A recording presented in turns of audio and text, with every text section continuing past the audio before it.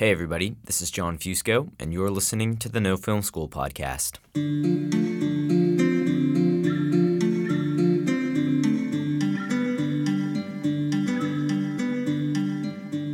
I saw a lot of movies in the midnight section at Sundance this year. There were a lot of weird movies. Bitch, however, is a batshit insane movie. In terms of understanding what we're dealing with here, the premise will get you half the way there.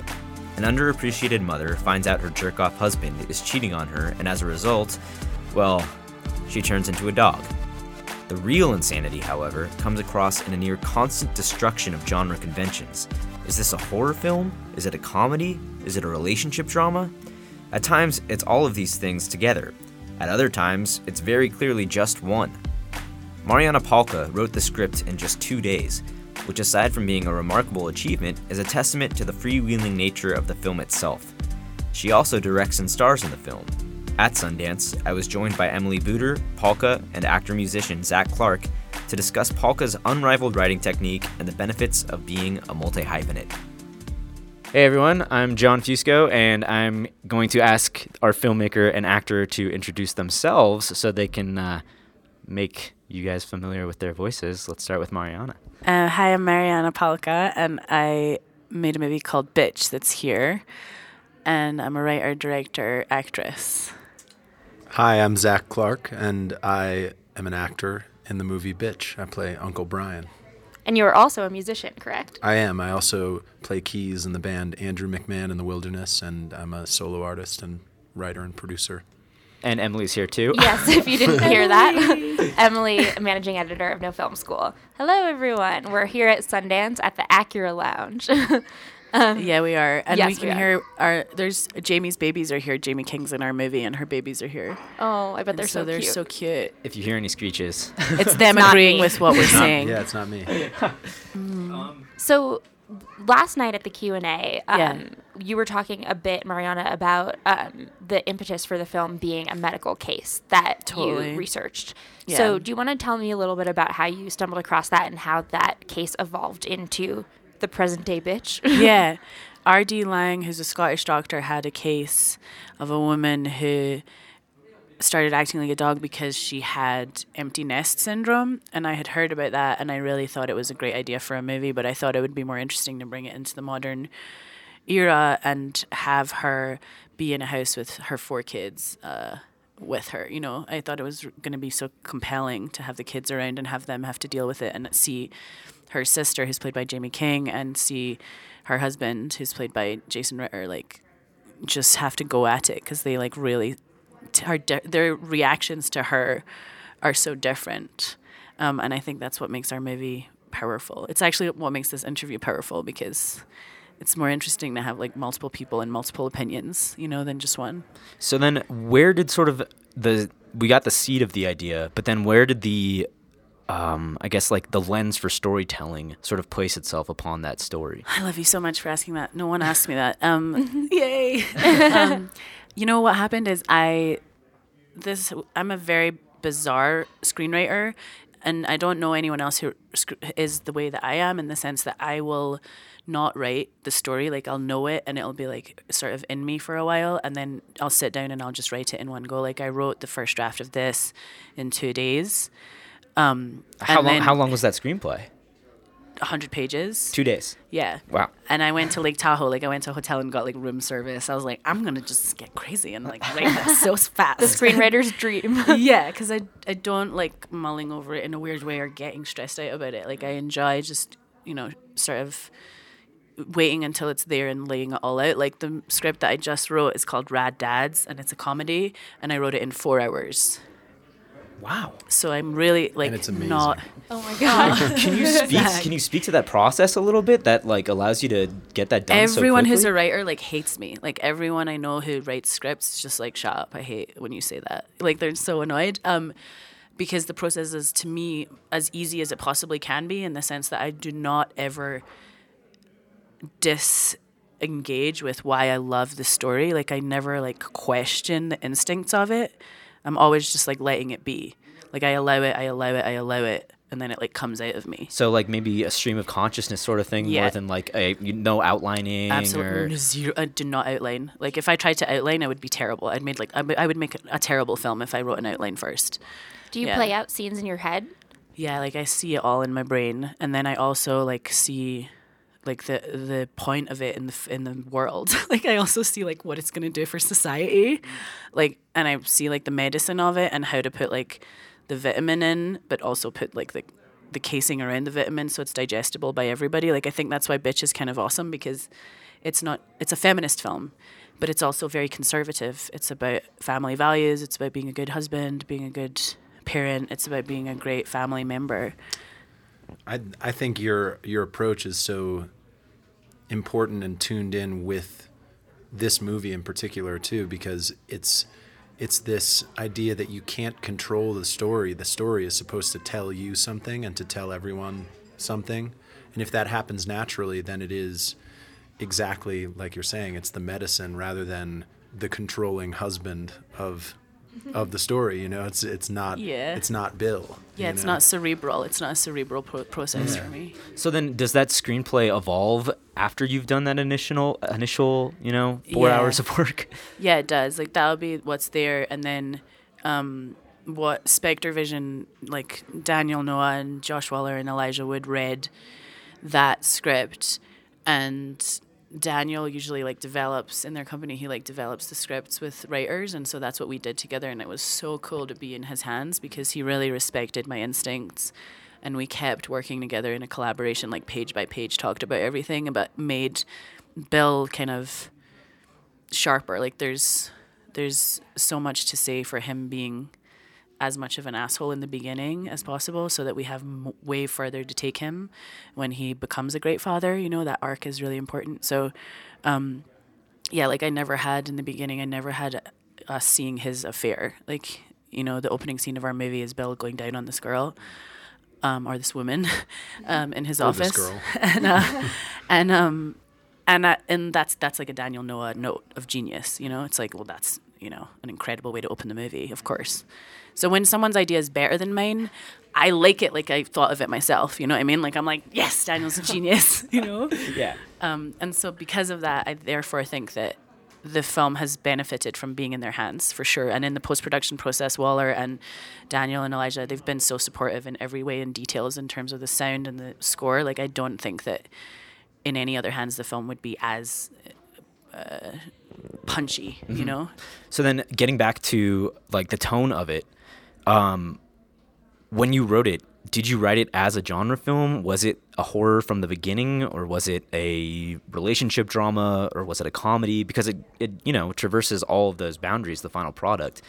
What do you think about the genre, Zach? Well, I liked what you said in one of the Q&As in the last couple of days, and it struck me in my second viewing of the film, because I only saw it for the first time at the premiere, and then I requested quite strongly to see it again yesterday at the second showing, because I needed to make a little more sense of it after seeing it for the first time, and I think it's important to note that in reality there is true comedy in tragedy, and there is like true like deep heartfelt tragedy in every moment in life, and you have to get through it with such a myriad of different emotions and different approaches. And so I think this movie kind of takes that and makes it into its own genre. You know, it's important that it's not one thing, because that's what makes it real to me. We wanted everyone to like it, so we went for it being everything. Yeah. So did all of those tones kind of organically coalesce in the writing process, or did they come out on set as you were directing? It was all incredibly organic in the sense that it was designed to be as vulnerable and as humanly truthful as possible. And when you do that, like Zach was saying, it's like, therefore it's funny, therefore it's tragic. I think what's interesting about the kind of actors I like working with, you know, they have this ability to like be incredibly strong and incredibly vulnerable. They play funny tragic or tragic with funny, so they have this very complex way of working, which is sort of true to the human experience, or like to the deepest version of a soul. I also think it's really interesting to have a character who has like a male energy and a female energy, like I think that Beth's character has a lot of, Jamie King's character has a lot of female energy, and she's also very assertive and strong. And I think that Uncle Brian's character, who Zach plays, he's kind of like the secret sage of the movie. We love him so much. He basically like tells Bill what to do in this one scene, and then Bill spends the rest of the movie doing it. And he's like the reason why the movie, I think, is beautiful in terms of men. Like I think that Uncle Brian has these like male and female qualities within him, and they're balanced. And I think that he kind of illustrates to Bill that Bill can be like that. To be a strong man, it's okay to be vulnerable. So then for yourself, as a writer, director, actor, why was it important for you to be all three? The writer, director, why was it important for you to take on that physicality of the dog and put yourself in that role rather than cast someone else, for example? Again, it was kind of instinctive on my part. It was kind of just like, I'll just do it. Yeah. It felt like the easiest way to do it for some reason. I always am in my own movies for some reason, and I think it's just because I like that feeling of being in a community and making the work. And it's almost like to ask the actors to do it, it's like this energy. If I'm doing it with them, it's this energy of kind of like not being like the commander-in-chief right. who's like sending in the soldiers, but like fighting with them, like in the battle. And it makes them feel like, wow, we're all in this together and we're all taking risks here, and I do think that this character specifically, I was excited to show a woman who was put together, who was trying to have a perfect life, go into the depths of her psyche and go down into the darkness and be the wild woman archetype and have this house that's like, the dark side of our psyches, and then what we have above, which is very presentational, like the kitchen and everything that's upstairs is like everything's put together. We're trying to keep it together, and meanwhile downstairs there's like this feeling. I feel like that's kind of what it feels like to be a human being, often. Yeah. So how do you balance those three hats though? Like what is there? I don't know. I just do it. I like to be acting, and then like, I had poop all over me. We had like brownie batter that was like, it took like hours to put on me, and then I would have a robe and I'd like be directing while I had like poop all over me. I think, the coolest thing, Zach's my boyfriend, and he just was so nice about it. Like he wasn't like, get away from me.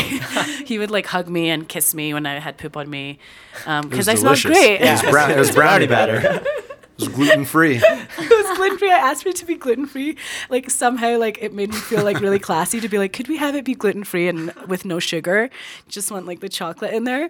And my makeup artist Vivi was like, that's great. Yeah, we can do that. And so I was like, cool, okay. I was like, no, it doesn't make any sense that it was gluten-free and sugarless. But it was great to be in a place where everyone, like every crew member, all of the kids, Jason and Jamie, the producers, the financiers, Mike, our financier, was so supportive, and every time I had like poop on my face, he wasn't like, how are you? Like, you look gross. He was just like talking to me and so excited about it. And I think that's a key element when you're making a movie. If you have a lot of makeup with one of your actors, you want to be like, you want to tell people beforehand, say to them that they look cool, it's amazing, it looks so real. Don't say like, that's gross, or don't be like, ugh, because that isn't like a very helpful collaborative energy for people to be disgusted by the way you look. So for such an unconventional film, what was the biggest challenge that you guys faced in making it?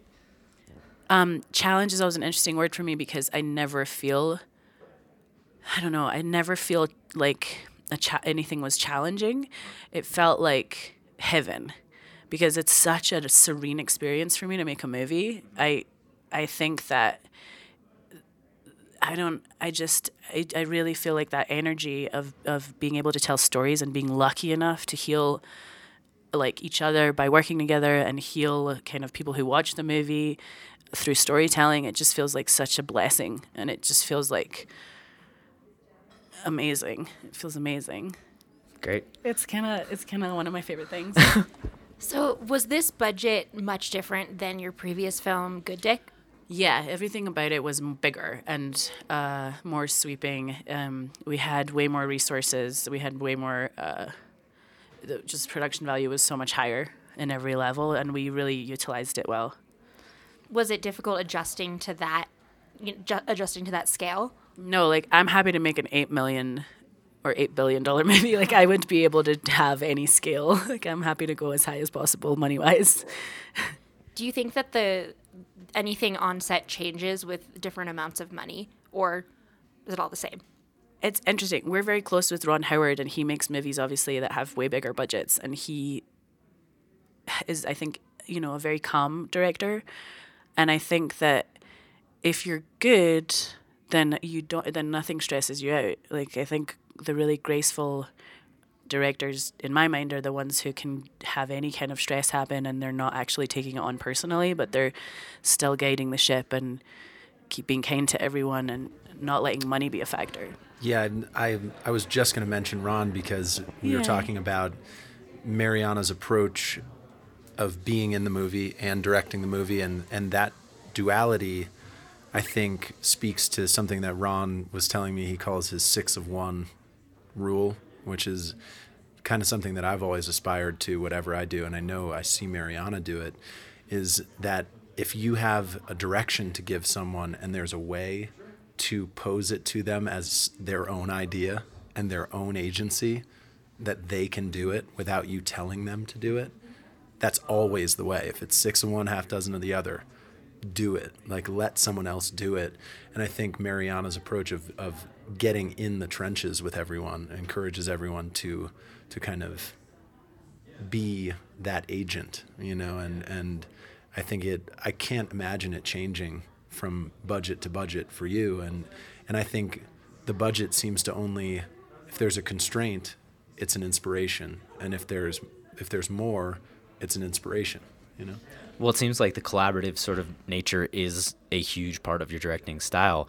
Do you have any other advice? Like if you could give one golden piece of advice to like emerging filmmakers or young independent filmmakers, older filmmakers who are trying to get into the game, what would it be?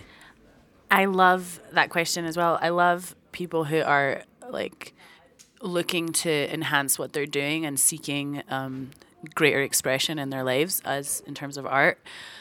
I read a book called The War of Art that Stephen Pressfield wrote, and it actually made me write the screenplay for Good Dick, my first movie, and it's so incredible. I tell everyone to read that. It's a very short read, and it'll change your life. The other thing I tell people is don't say I'm aspiring this or that, or I'm trying to direct it. Just be like, I'm a director, or I'm an artist, or I'm making an album, or you don't have to be like, I'm thinking of trying to make an album, But I also think that the key is be kind. Number 2, you have to just be nice to everybody, because that's where you get collaboration, and that's where you get the work from. It's where good stuff and good performances come out of that. And I also think that if you can be like really special and precious in your relationships, like I think it's like worthless to be great in life, like be really great as an artist, but like you're really mean to your girlfriend or your boyfriend. Like I think that's such like a ridiculous thing. Like why would you want to do that? Like I think it's really important to have a balanced life. Like Zach met my grandmother this year, and I was so moved because she always said to me, like, you have to have a balanced life. It's who you share your life with, and that's why I'm so grateful to have Zach around, because it just helps me so much.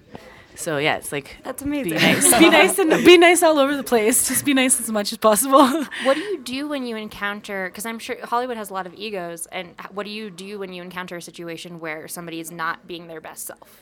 I immediately know whether I can actually help them or not, because some people I can't do anything about.